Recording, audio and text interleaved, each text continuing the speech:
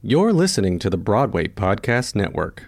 Step into the world of power, loyalty, and luck. I'm gonna make him an offer he can't refuse. With family, cannolis, and spins mean everything. Now, you wanna get mixed up in the family business. Introducing The Godfather at ChumbaCasino.com. Test your luck in the shadowy world of The Godfather slot. Someday, I will call upon you to do a service for me. Play The Godfather, now at ChumbaCasino.com. Welcome to the family. VGW Group. No purchase necessary. Void where prohibited by law. See terms and conditions. 18+. With Lucky Land Slots, you can get lucky just about anywhere. Dearly beloved, we are gathered here today to... Has anyone seen the bride and groom? Sorry, we're here. We were getting lucky in the limo and we lost track of time. No, Lucky Land Casino, with cash prizes that add up quicker than a guest registry. In that case, I pronounce you lucky. Play for free at LuckyLandSlots.com. Daily bonuses are waiting. No purchase necessary. Void where prohibited by law. 18+. Terms and conditions apply. See website for details.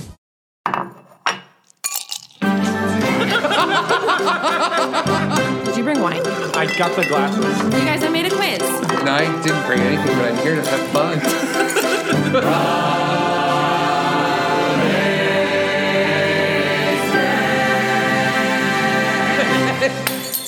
Hello, and welcome to the official Broadwasted podcast, where we're drunk on theater. I'm your host, Brian Plofskin. Get ready. It ain't that peculiar, but if you cry for me and be my baby, then we'll be happy together. Build me up, Buttercup, and hop in my vehicle up on the road, cause something's got a hold on me. We're grooving in this time of the season, December 1963. Oh, what a night. You can't buy me love, never my love, but if we're California dreaming with tears of a clown, there ain't no mountain high enough. Wouldn't it be nice? Joining us today are the usual Waiting on Christmas, including Kevin Live It High Jager. Yes, all the time. Kimberly, our River Deep Mountain High game master and unofficial babysitter for the hour. Love it. And with us today is an actor who is Tony nominated for his work in Next to Normal. Other credits include Sideshow and Jersey Boys. And he's also a member of the Midtown Men, which is some of the intro songs that I picked from. Let's give a big, broad-waisted welcome to friend of the show. Friend of the show. J. Robert Spencer. Oh. Welcome. That was an incredible introduction. That was the greatest intro I've ever had. Thank you. I pulled those from, I don't know which album it is, but I pulled all those from your track listing from one of the Midtown Men albums. It might be the live CD. I think it's the live one. Yeah. That was great. Thank you. Yeah. Thanks for having me on the show. Of course. This is super fun. We're super pumped to talk to you. But before we even get to any of that, what are you drinking? What are we drinking? Tonight I went with, in my thermos, some ice cubes and some Pinot Grigio. Yes. Very it's cool. From Oregon. It's Oregon grown right here where I am, and just outside of Portland, Oregon, in my home. I'm just in my my office tonight, and my daughter's in the next room practicing her violin, and my son and wife are out there keeping busy. That's amazing. Perfect. Kevin, you guys are held up in your houses as well? Yeah, I'm in my studio in Manhattan still. And I am drinking a Tonteo jalapeno tequila margarita. Oh, man. I love jalapeno tequila. It is so good. You got to have a little heat. So it's really, really yummy. Like behind you. Exactly. The fireplace. My fire. Yeah. Kimberly. Got to keep it cozy. Since I've made it to my parents' house in Philadelphia, I have rosé from my mom's fridge. Yes, Lovely. rosé all day. I didn't look at the label. And I am in still in Park Slope, Brooklyn, and I am drinking Cabernet Sauvignon from a can.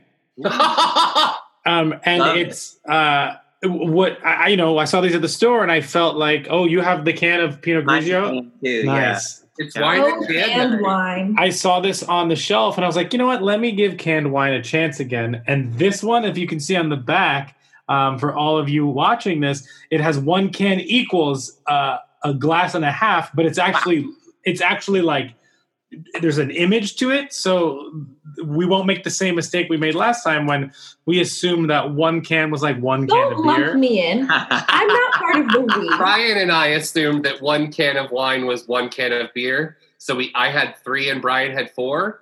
but it turned out that each can was half a bottle. Turned out, if you look at how volume works, you would have known. No. This is how it turned out. Yeah, it's just how it happened. We were tricked. We were duped.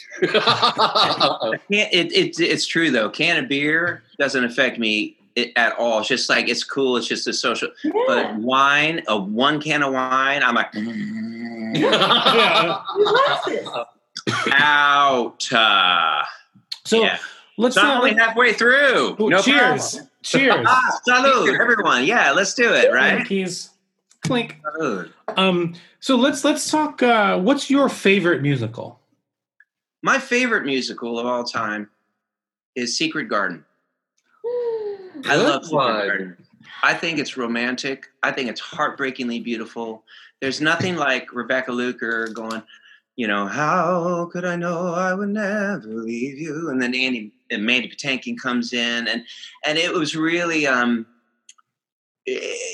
but before that, of course, there was Les Mis, but Secret Garden, it's just the way it was done and the lyrics. Oh, I could go on all day about it. Oh my God, I do feel like that's. I'm sorry, Kevin. Go ahead. I was just gonna say, you would be a really good doctor in that show, like the brother. No, I was in college. Yes, that's I was. It's one of my favorite roles. We did it at the Shenandoah Summer Music Theater, which unfortunately will be performing this summer for the first time in all these years. I guess I was. I had already graduated. I guess I was in my junior or senior year, and got to sing Lily's Eyes. Man, couldn't wait. Good. No, it was so good. Did you see that? Follow Bygone Broadway? Yes. Instagram, yeah. They shared a rehearsal photo today of Daisy Egan in the Secret Garden. That's cool. So that's so funny that it came up. I'm assuming that you saw the original production based on that reaction, or no? We took a college trip up, and we saw it as a group way back. That's awesome. It was, yeah. That's very cool.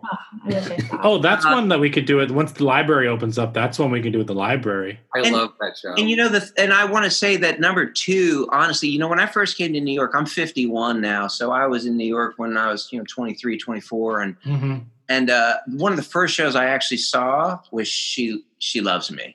Oh yeah. And then I saw Crazy for You. Sure. Oh, you did. And it was a good year. It was, and those two are my all-time classic favorites as well. Like great musical theater, upbeat, Technicolor. Those really made an impact on me. And I remember being in the front row watching She Loves Me.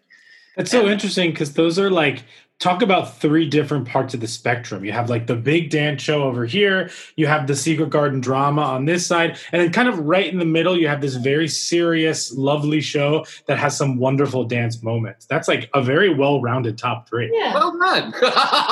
Well, thanks. Well, I'm a drummer since I was in 4th grade, and that's why I love tap. I should have taken lessons. I don't know why I never did, but I never did. But that's why I'm drawn to Crazy for You, And that was an exceptional show with choreography. Are you more drawn to things that you you can do, or things that kind of elude you? How does your likes and dislikes kind of are based on what you believe you and know you have the ability to do versus something that totally escapes your grasp because you never learned it or whatever the case may be? Thanks. Yeah, that's a good question. It's too much dance. And I've done it before in auditions where the dance was crazy. I'm a singer. Crazy for you? Yeah. Circle. That's why you're the professional. It's the can of wine. It is. It helps. It's if I've walked out of auditions if the dancing was way too dancey. I'm a singer who moves well, and there's a big difference. My wife, of course, has done 10 Broadway shows. She should be in here talking and chatting it up. But, she's got an extraordinary life. Yeah. I will. I'll bring her in. But she was back in the heyday. Guys, she was working with Gwen Verdon, Anne Reinking in the original workshop of Fosse in Canada. Sure. I've heard of all of them. Chicago. With Annie and James Naughton. And while she was in that show, she was a swing, but then she got Sideshow, and that's where we met. So she was rehearsing the day for Sideshow, and then Hall and Budd over to Chicago at night. Yeah, that's crazy. Extraordinary. So let's actually talk a little bit about your career. You have your 2 for 3 in best musicals. I know. That's like a stat that most people do not have. I'm aware of that. I'm humbled by it because I feel that I know that. I'm like, this is very rare. But even you got to look at Sideswipe for a second. But Sideshow, even though it only lasted 3 months, that's still one that is people still bring up. And for sure, their lives. But anyway, go ahead. No. I mean, so I wanted to talk about kind of there are three from an outside view. They're 3 very different shows. Very similar to your top 3. I guess talk about. We can get into the specifics of kind of opening Jersey Boys, big hit, opening Next Normal, Tony nomination. But let's do a high level view of kind of what you did to kind of capture those tones, both from a theatrical standpoint, from a vocal standpoint, from an acting standpoint. Yes, I know like the typical answer is like, oh, actors are going to act, but like, what was your process to kind of adapt to those 3 types of styles of musicals? The Jersey Boys came easy as a musician because I had been a musician my whole life. And I listened to that music my entire life. I knew it like the back of my hand. And so hearing that and getting the phone call to read through the script, and I'm reading through it going, oh, I know that song. Oh, I forgot about that song. Oh, I didn't know they did this song. I mean, it was that kind of reaction to it. And also the writing was great. So I didn't have to think about the musician side of it too much, other than I had to learn bass guitar. Sure. Did you learn bass guitar for that show? Yeah, couldn't wait. I'd been drumming and guitar playing my whole life, but I was, a big Rush fan. And I was like, when am I going to learn bass? And then when I got cast as Nick Massey, I was like, hey, man, I'm doing the De Niro. I'm learning this thing. Yeah, sure. Now, Kevin Dow, God bless him, he's an incredible bass player. He was the guy they had on 10, and I was down on 0. But I'm playing it all. And cool. Like, he taught it to me. So when I was breaking it all down, Jersey Boys, when you're breaking it down as an actor, it really was the great experience as the De Niro. I was alone. My wife was in another state, and I was in La Jolla. And, it was intense learning choreography and playing and learning bass guitar and learning your monologues and your harmony. Yeah. But it all mashed together because it was just nonstop. It all mashed together. And all of the building blocks I had as a child leading up to this moment was the reason I was able to do it. If I hadn't had supportive parenting system that took me to drum lessons, took me to singing lessons, took me to dance lessons, took me to acting lessons and auditions, those were the layers and the building blocks that made it easy for me to go into the process of working through Jersey Boys without having to know that I was even doing anything. Mm-hmm. All I knew is that I had to get these monologues off my back, out of my way, so I could just focus on everying else. Now, was fall already your favorite season, or did you need to fall in love with it? Yeah. I love fall. I love wearing layers and walking through Central Park. It's one of the greatest things about New York City is the fall, right? Right. I just make sure Nick is the fall character in Jersey Boys, right? Okay. Yeah. I got nervous. Autumn. There's literally nothing like autumn in New York. There really there really isn't. I don't feel like I answered that question very well. No, it's great. It doesn't matter. But what I will say, when I got to Next to Normal, it was a whole other process. Totally different. And it was very emotional, and I was going at it from, obviously, at this point, I was 40 years old, and at that point, we had one child, and my wife was pregnant with our second kid. So now I'm going into this whole zone of auditioning for it, where I have this whole father layer. Mm-hmm. And as a father, you think about the horrific what ifs. What if I had a son, that was dead, but still, haunting us, and what if, because that's what we do as actors. But that was a whole different thing, that was a rock opera also, so it was really important to get that music out of the way. Jersey Boys was different. I get the monologues out of the way. The music was kind of like in my bones. But Next to Normal was, I had to get the music out of my way before I could really dive into the depth and the heart of Dan.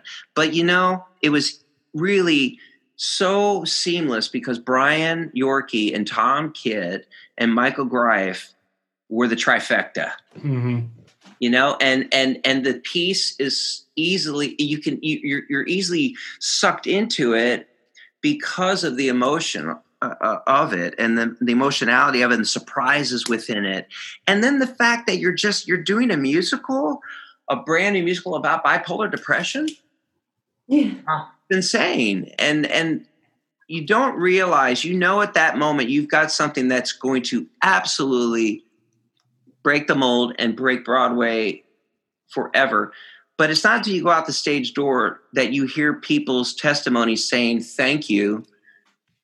I have a mom who's bipolar. My wife was making sandwiches on the floor like Alice was in the show. I mean, we were hearing all these stories. Hugh Jackman, said, it was like I was watching myself and my dad when I watched you because my mom is bipolar, he told us, after the show. So it really, I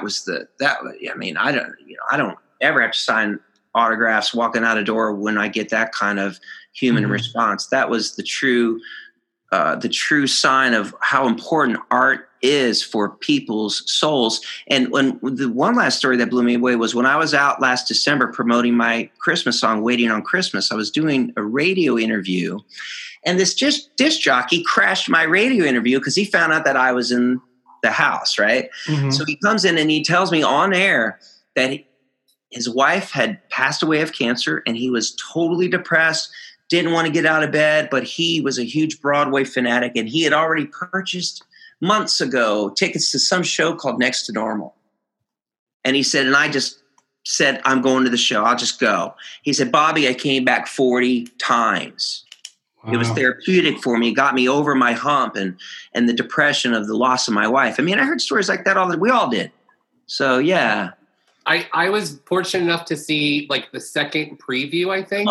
Oh wow. And I saw it pretty early too. I will literally that is one of like the top 3 experiences in a theater that I will never forget. Because I went into it, I didn't know the album. I don't was the album out by then? No. I don't think so. So like there was like I didn't know the story. I had no idea what to expect.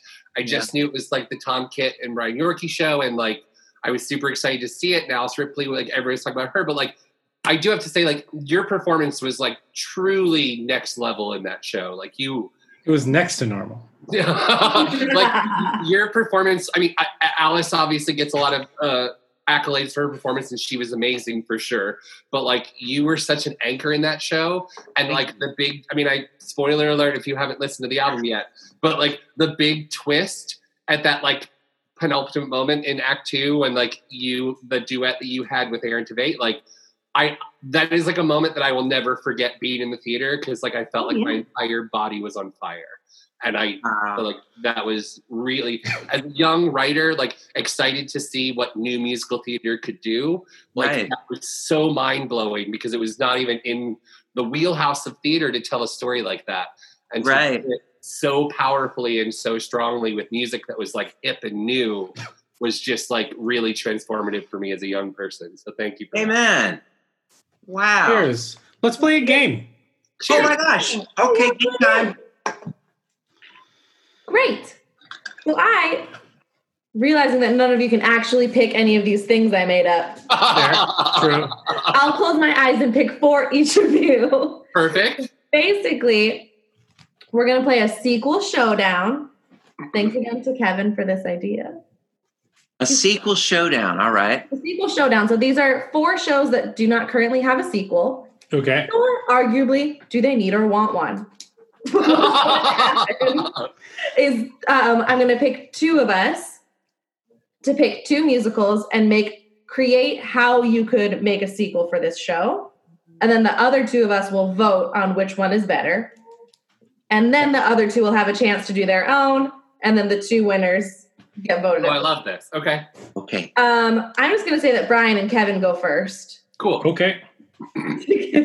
Give me and Bobby time to figure out what we're going to do. I am. I hope I don't look stupid on this. Oh my gosh. I was like, Okay. Why don't I go like point at which one you want, Kevin? I want the third one. This one? Yes. I want the pointy middle one. Okay. So Brian. Yes. You get Titanic. Oh, great! I'm prepared. I already know. Great. Okay. Kevin, you get Miss Saigon. Perfect. Got it. Explain. You want to go first, Kevin? Or should I pull? I will allow you to go first, Brian. Okay, thank you. I appreciate it. You're welcome. So the sequel to Titanic is called Titanic 2: The Hindenburg. And it is about the Hindenburg disaster, the big Zeppelin ship that blew up over New Jersey. Balloons. And it is basic. I mean, I'm not even going to like change anything. It just is Titanic on the Hindenburg. However, it's in a much smaller theater. Of dreams. Yes. I'm trying to think. I don't like that idea. I don't think that will work at all. I think this is brilliant. And I think that not brilliant. It's people are going to pay a lot of money to see this. It's going to be in a small theater because blimps are not, you don't have as much space as a cruise liner. And there are some crossover people. Some of the people who survived Titanic are actually on the Hindenburg. And there's a big song where they have like, there's a PTSD number. Like, no. Oh yeah, we could do a flashback. We could do a Titanic Dream Ballet flashback. That's great. And it's really emotional. It's like all these intersection stories, and so Titanic 2: The Hindenburg. Perfect. And Kevin? The sequel to Miss You're Saigon. right, Kevin. It is perfect. Okay, it actually is. So the sequel to Miss Saigon is called Mr. Saigon, and it is following Tam, Kim's son, who has now come to America. And so he's dealing with a lot of the like anti-Vietnam sentiments, the anti-Asian sentiments in American culture as he grows up. So the show starts when he's a teenager, and it's all about him trying to like figure out how he can be an American but also be connected to his mom. So he goes to Vietnam to try to like connect with her and like really understand what like happened and what he went through. And so it's this like, young coming of age story about Tam. That's good. I mean, already, right? Well, we all know Hindenburg. Titanic 2: Hindenburg is the winner there. Not at all. That was really good, Kevin. Kevin, you are a writer. You can tell. Whoa. I think Titanic 2: The Hindenburg is way more creative than the easy answer. If I did Titanic 2, it would be underwater. It would be the ghosts underwater the whole time. That's what the Dream Ballet is. Right, obviously. Right. You don't get points just for creating a dream ballet, Brian. There's also a Megamix.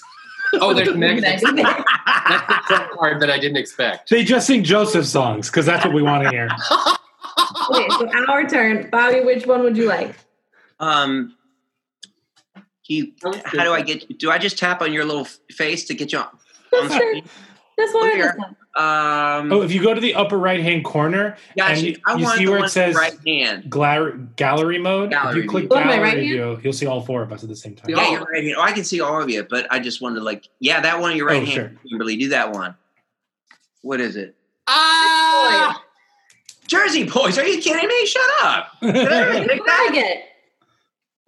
Oh my gosh. Well, the sequel to Jersey Boys is The Midtown Man.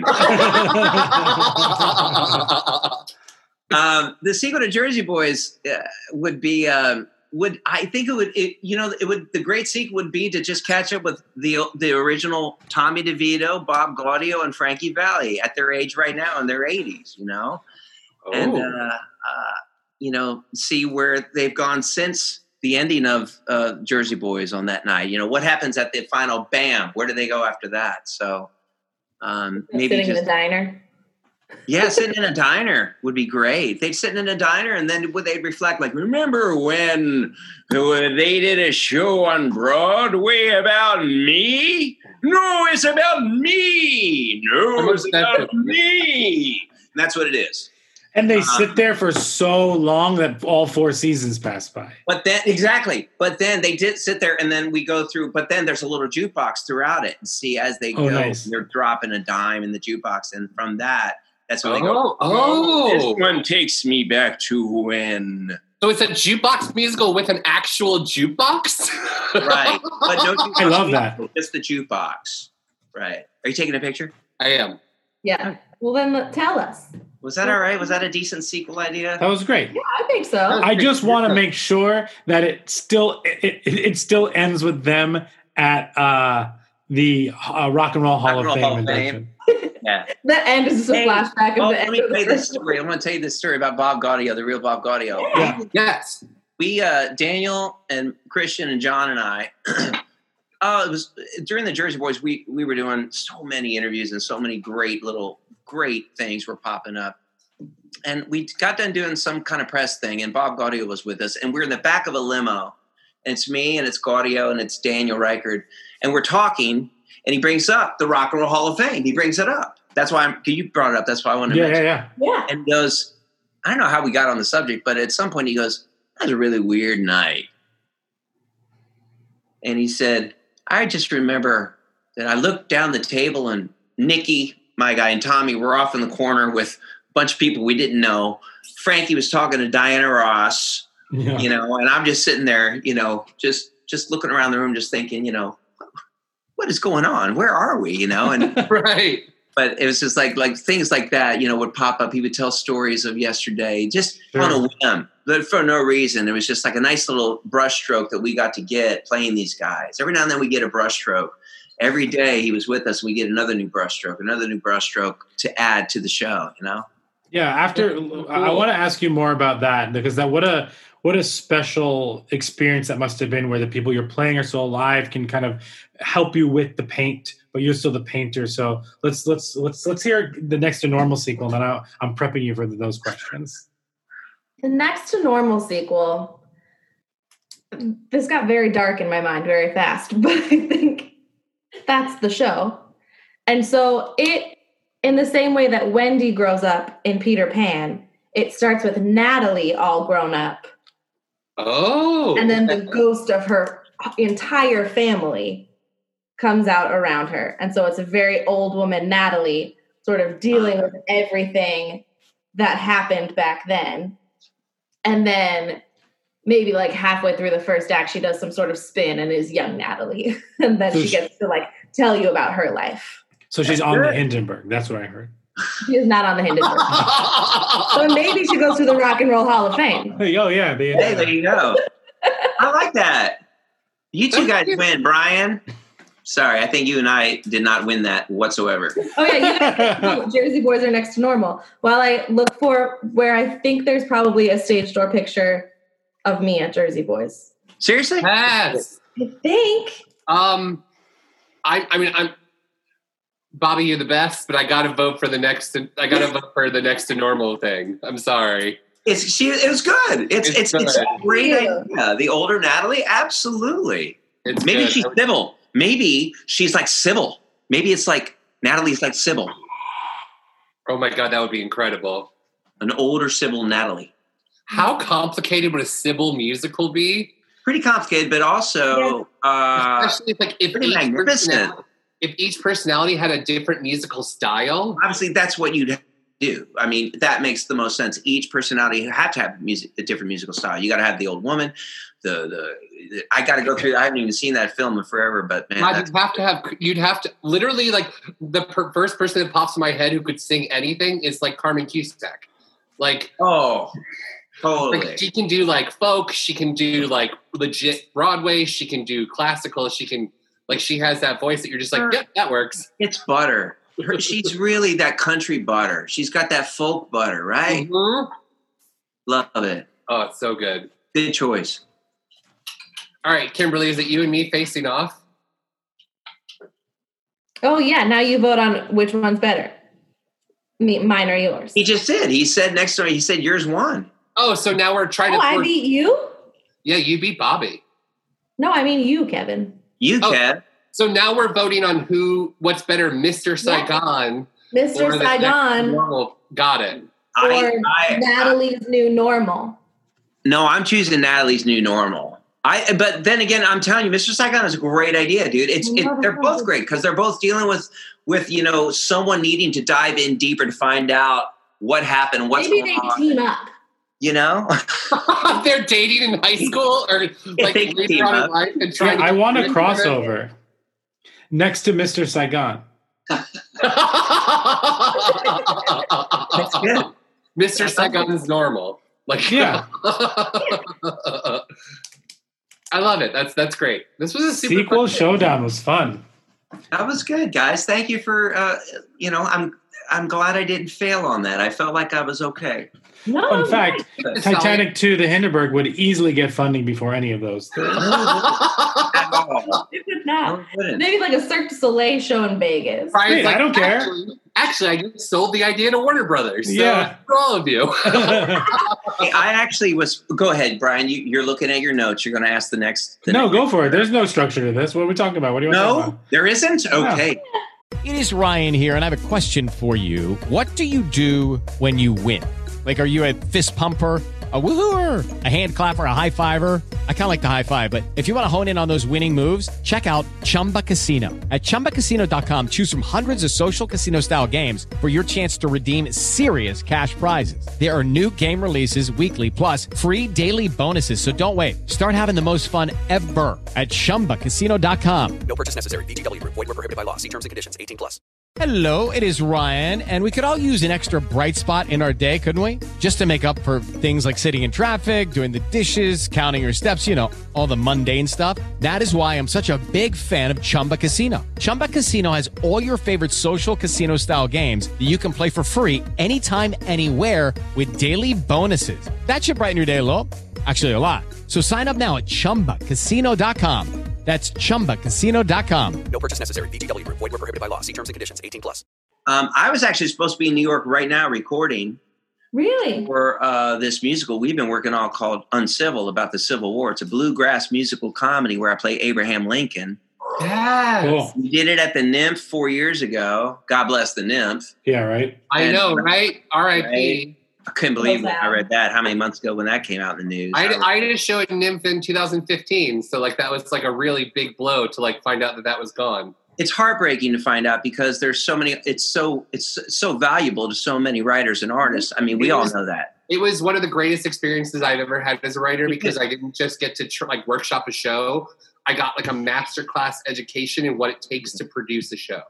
Absolutely right, man. It actually improved my writing. I learned not to write for a specific show, but you also understand what works in a theater and what doesn't. You start to learn so many things when you're suddenly the executive producer of your own show.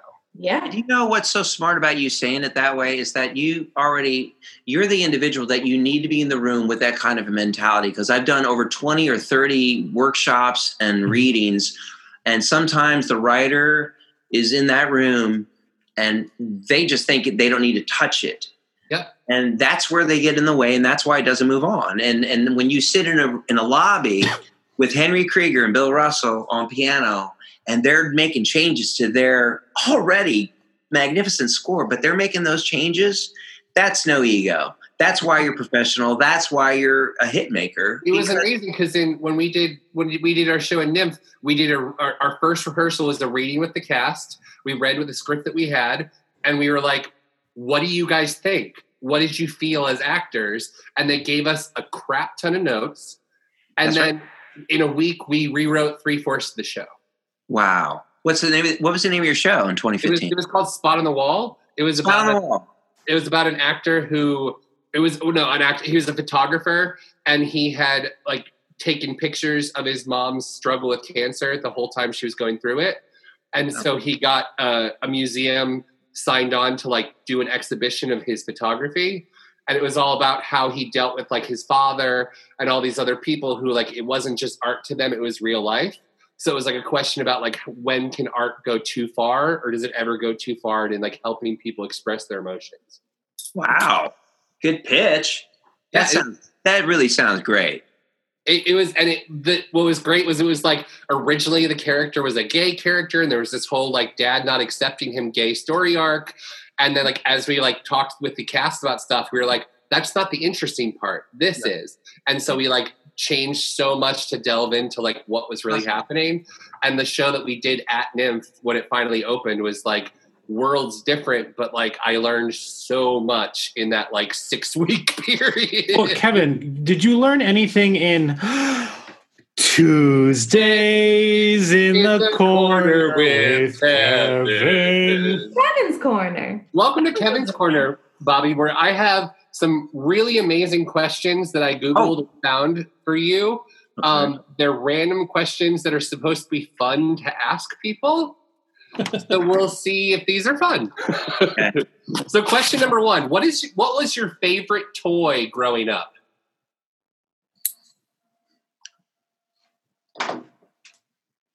The Thing. Yes. Still have it. That's amazing. Yeah.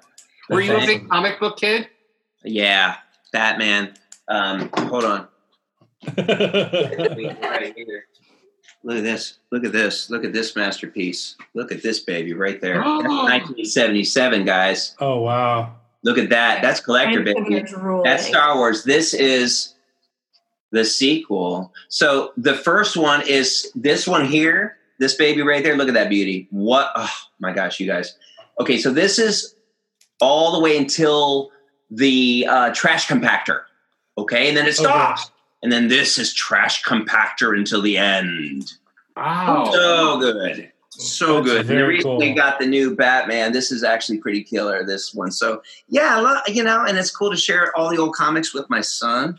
He loves that. Oh, This yeah, is I'm a great sure. Empire Strikes Back, actually, right there. Look at that. Anyway, so, yeah. All right, sorry. What were we talking about? That was let's talk more about Star Wars comics. I'm down with that. The next question I have for you is, if you had to marry a cartoon character, who would it be and why? Let me tell you something. I love that he has visuals for everything. It would be olive oil from Popeye. I love olive oil. Well, because she's so absolutely sweet. She's a very, very kind soul. Oh, yeah. Cares about others, and she's very fragile, and yet she exudes complete love for her man. No matter how indifferent he may be with his extremely large forearms, she loves him totally for who he is. So, yeah. Oh, I love that. Do you think that eyebrows should be considered facial hair? No. Interesting for you to say. I don't know. I've never thought about eyebrows as facial hair. This is my face. This is my forehead. I guess. Yes, I don't know. Like the location of the eyebrows keeps them from being facial hair? I like that. No, it's the border. It's the border. Very, very, very deeply set eyes. So there's no way you can even get up there. You can't get over this. It's like if they made the movie Free Solo, that guy wouldn't make it past this. He wouldn't get past. He wouldn't get past this huge hump right here, which is part of my forehead. He wouldn't make it. This is a good episode when we compare eyebrow ridges to El Capitan. I love it. And then my last question is, if you could have a lifetime supply of anything, what would you want a lifetime supply of? Peanut butter.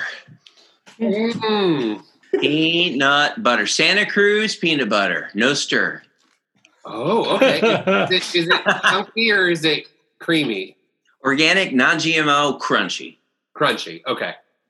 And this has been Kevin's Corner. Yeah. I'm going to make another margarita while you start over.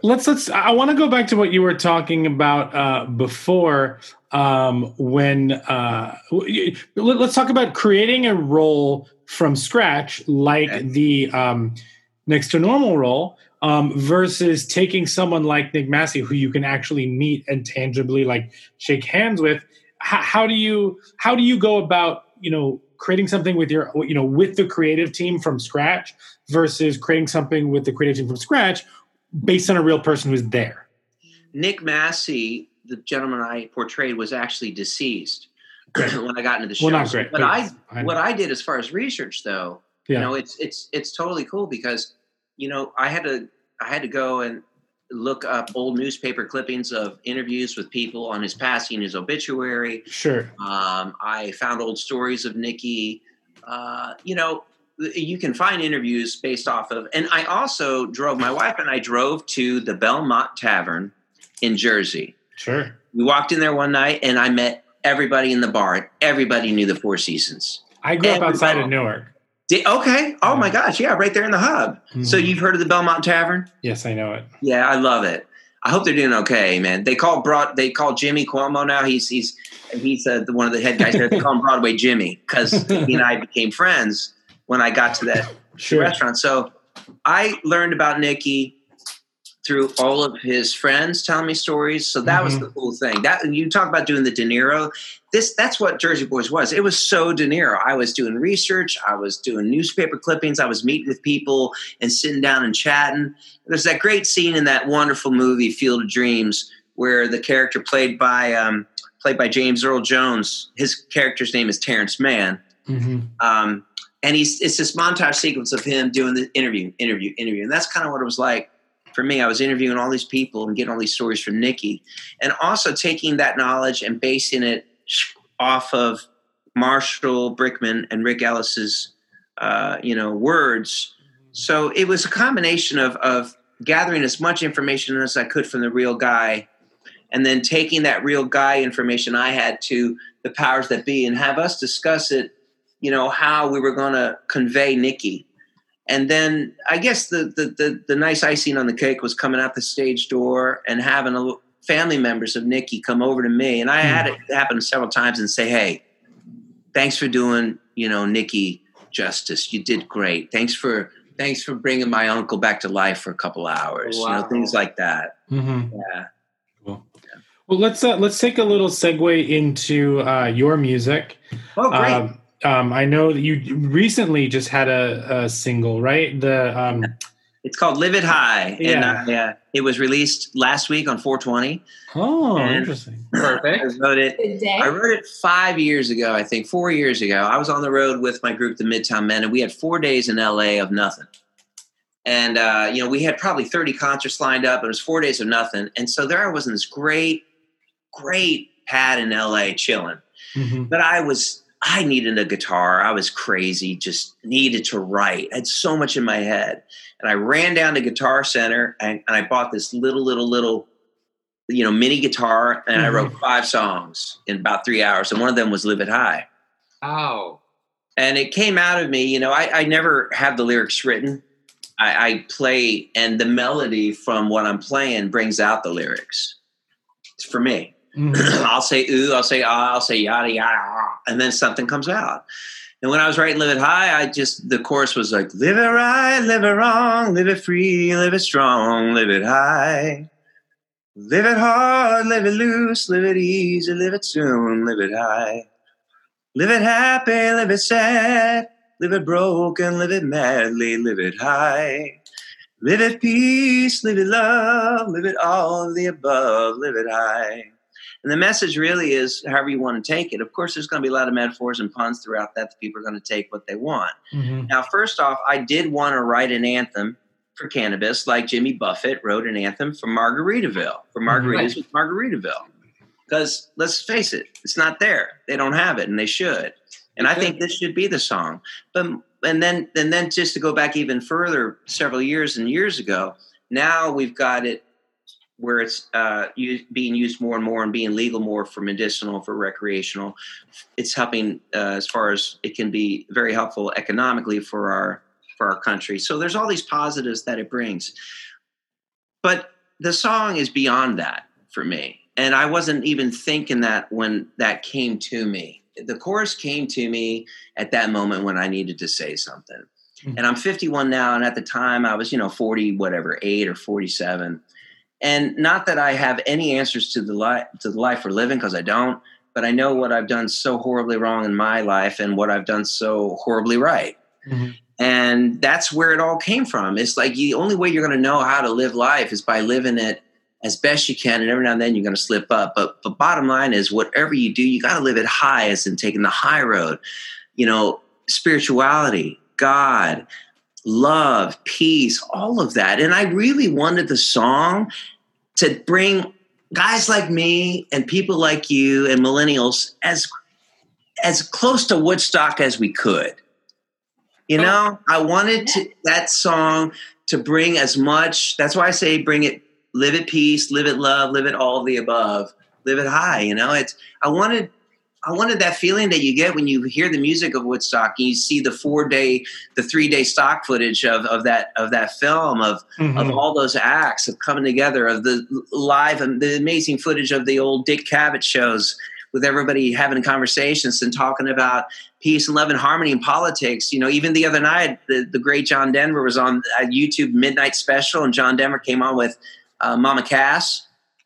Mama Cass, in this beautiful way, you know, in 1971, was saying to people before they sang Leaving on a Jet Plane Together, she said, I just think it's really important. You know, I've been traveling around to the college campuses, and no matter who you're voting for, it's just really important to get out there and vote. That's all she said.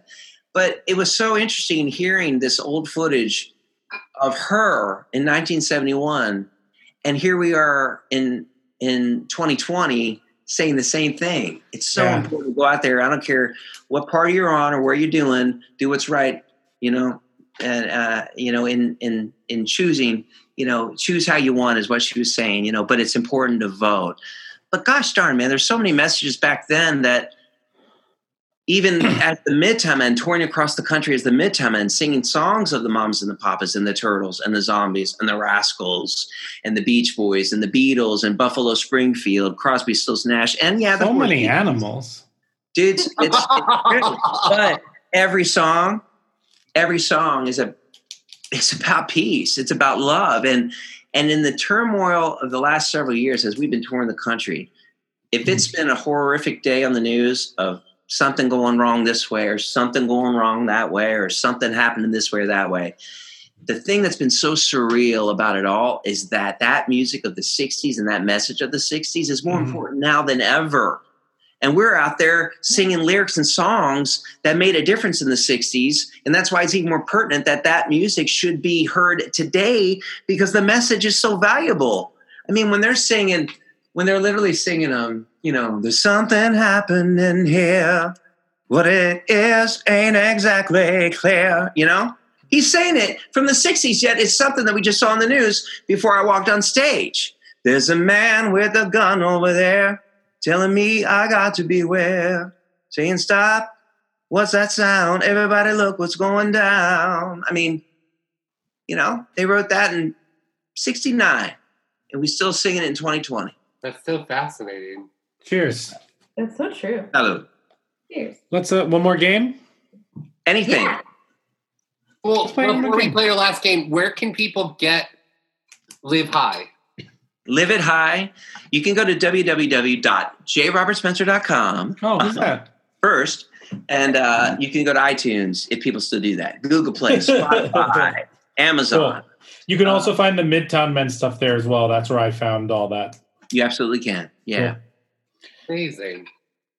Let's do this. And my wife and I actually, we're doing online classes. The thing that's great, literally, I promise you, a year ago, we were not reinventing the wheel. There's so many wonderful actors and actresses out there that are doing online services, teachers, assistant professors. We get that. We're not reinventing the wheel.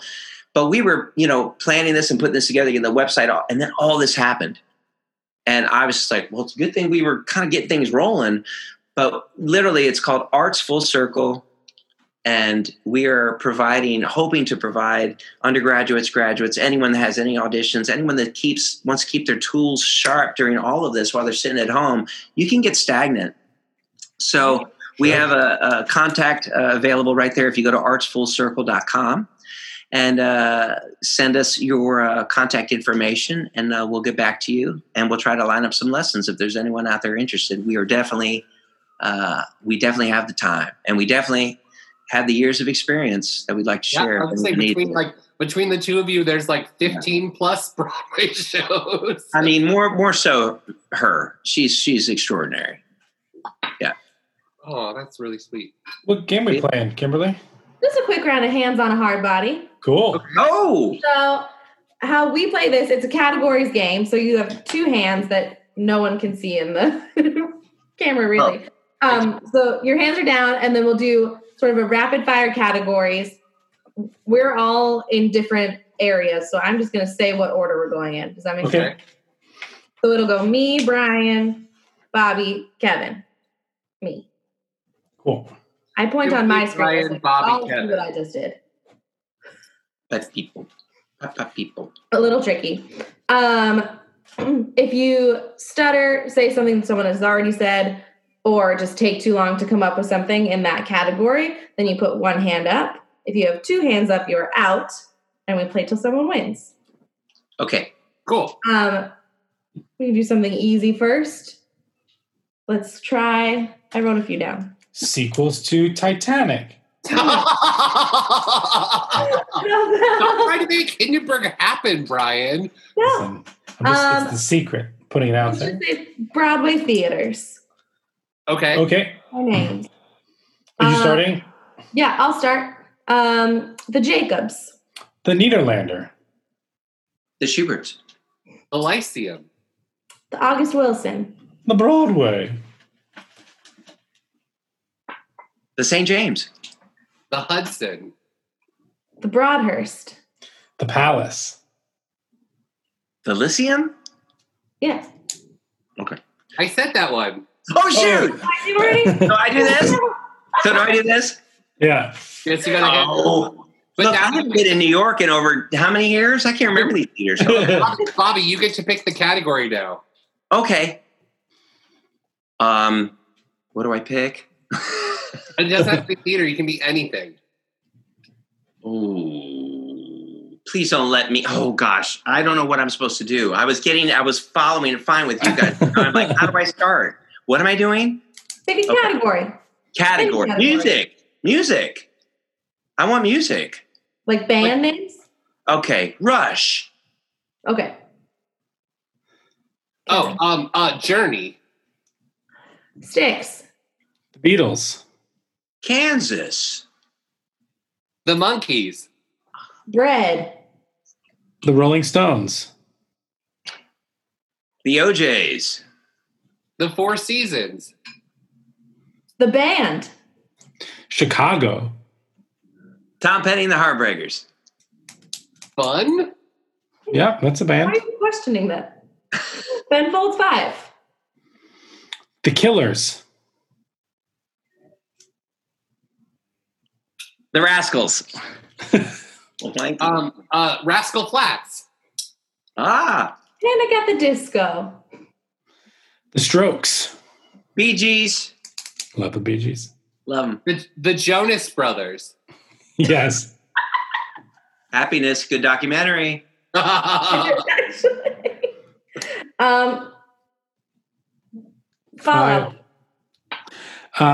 In Sync. Motley Crue. Backstreet Boys. Spice Girls.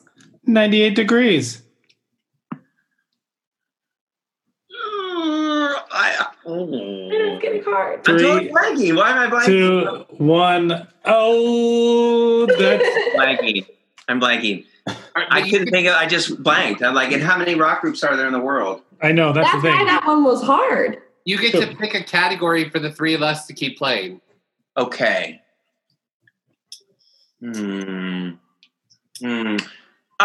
Okay, comic book heroes. Okay. Captain America. Spider-Man. Captain Marvel. Batman.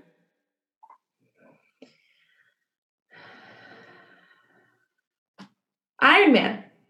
Superman. The Incredible Hulk. Ooh, and my babe. X-Men. Green Lantern. Am I allowed to say Wolverine when she said X-Men? Yeah, X-Men's Absolutely. a little bit much, but you could say Wolverine. Okay. Absolutely. Oh, The Thing? Is that his name? Yeah. Reed Richards. Oh, did you say Reed Richards? Yes. You're correct. Okay. I thought Rex Reed. No. Yeah. That's not right. He's a, yeah. Rex Harrison. Yes, Rex The comic book Rex Harrison. What'd you say, Kat? Hawkeye. Oh, good one. Okay. Miles Morales. Sure. Gwen Stacy. Yeah, she's a Spider-Man. I'll give you that. Wonder Woman. Ah. Come on, Kimberly. Who? Black Widow. Black Widow. That's considered, yeah. Ant-Man. Ugh, the worst superhero ever. Whatever. The Wasp. Even worse. I mean, why? Flash. That's pretty cool. I do love the Flash, I'd say. Green Arrow. So cool. Recently, actually, he's in the new Batman. They made him pretty cool. Green Hornet? I don't think Green Hornet is a comic book hero. I think that was a TV series. So I just don't think, it was a TV series. You know what I'm saying? But then I could be wrong, but I don't think I am. And if I am, I take it back. But I mean, this was comic book heroes. And I mean, like from the pages. And I think Green Hornet was made for TV. I mean, Bobby's been in a Pulitzer Prize winning show, so like I'll just take it. Green Hornet started as a radio show. Oh yeah, that's right. It doesn't count. You're right. Good job. Okay, so I have a hand up, and our category now is women who have played Mama Rose. I would have lasted that long. And I'll go first. I don't know. Oh, Ethel Merman. Tyne Daly. Bernadette. Angela Lansbury. Patti LuPone. Imelda Staunton. No, that was mine. I was going to say. Bette Midler. Yeah, saved it. I'm out. I know. What? Who else is there? Rosalind Russell. Sorry. Wasn't there Judy Kay played her at one point? Betty Buckley. All right, it's fine. So Kimberly and I both have one hand. What's your category, Kimberly? Golden Age musicals. Mm-hmm. Okay.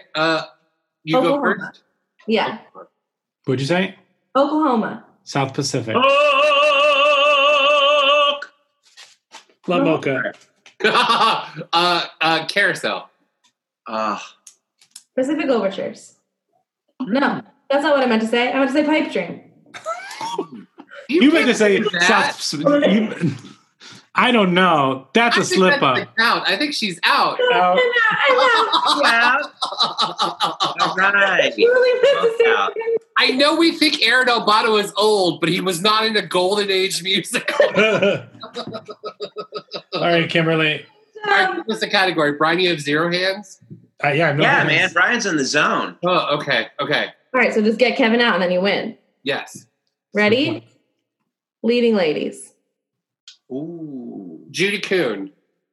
Patti LuPone. Alice Ripley. Christine Ebersol. Bernadette Peters. Carmen Cusack. Linda Eder. Angela Lansbury. Elaine Stritch. Imelda Staunton. Laura Benanti. Tyne Daly. You jerk. Sarah Brightman.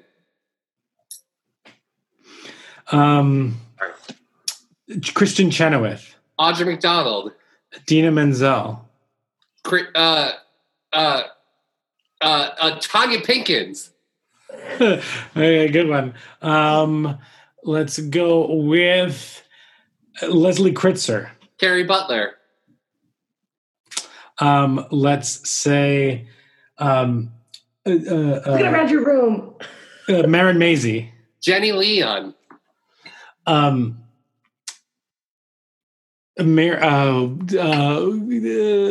O'Donnell.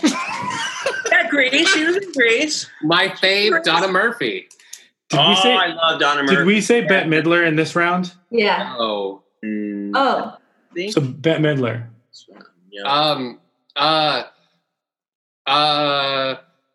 Carolee Carmelo. Oh, that's a good one. Let's go with Betty Buckley. Carmen Cusack. I said that. Carmen Cusack. I said that already. No! I'm out. Rylan! Well, that does bring us to the end of our episode. No, it does. Thank you. I was running out of battery. That's why I had to switch it. Come on here. Well, thank you for joining us. Again, you can find all of his stuff on Spotify, on iTunes. You can go to his website. Again, the site he mentioned earlier was artsfullcircle.com. You can check out classes there. But we really want to thank you so much for taking the time during this crazy time to spend some Zoom time with us. Yeah. But you can follow us at Broadwasted. You can find us on things like Instagram, Twitter, Facebook. Join our Patreon. We're doing so much more content now. Super fun. We have our movie nights. And when's your next movie night? It is, we're doing documentaries. What are you going to show? So we're doing, we watch them beforehand, then we talk about them. So we kind of give homework. So the next one we're doing are 6 by Sondheim, The Best Worst Thing That Could Ever Happened, and Bathtubs Over Broadway. And then we're watching the documentary now Co-op episode as a little extra. All right, guys. Sounds like you guys have a lot of... We're keeping busy. We're a lot going on. But you can find us on iTunes and Spotify as well. On iTunes, rate and review us there. 5 stars, please. Yeah, thank you. And as we end every episode, we end it with a quote. Not today. I didn't write one down. Really? Yeah, Candy Girl, you are my world. You look so sweet. You're a special treat, Candy Girl. All I want to say, when you're with me, you brighten up my day. That's Candy Girl. That is my quote today. But as we end every episode, we raise our glasses. Bobby, thank you so much for joining us from the West Coast. You might be our first West Coast guest who's actually on the West Coast. Yeah, I think this is officially the first East Coast West Coast episode. All right, that's great. Well, I'm West Side Story kind of stuff, like East Side, West Side stuff. Oh my God! Eastern boys and Western girls, Western girls, or something like that. I can't remember. Thank you so much. Western boys. That's what I should have said when I blanked. Western boys. There's going to be a couple more that will hit you in the next couple hours. Like after we do a Dirty Hands on the Hard Body, every like 2 hours later, I'm like, oh, I know that one. We're going to get an email in an hour with just a list of different bands. List of all of the bands in the world. Well, Thanks, cheers. guys. Thank you so much. Cheers. Thank you so much. Stay safe, guys. And did we do Zoop Doo-Wop Bum? No, right. Oh, okay. And every episode, Zoop Doo-Wop Bum. Cheers. Zoom Doo-Wop Bop.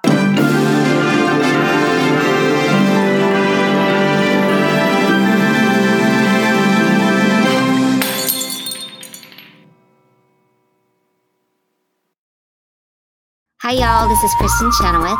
Hi, I'm Gloria Estefan. This is Sarah Bareilles. Hi, I'm Patty LuPone. This is Lin-Manuel Miranda. You're listening to the Broadway Podcast Network. Swimsuit? Check. Sunscreen? Check. Phone charger? Check. Don't forget to pack the 5-Hour Energy. It fits great in a pocket or carry-on, and the alert feeling will help you arrive ready for anything. Now get 20% off when you use code 5HETRAVEL at 5hourenergy.com. Expires April 30th. One-time use only. Not valid with other discounts. Remember, visit 5hourenergy.com and use code 5HETRAVEL to save 20%.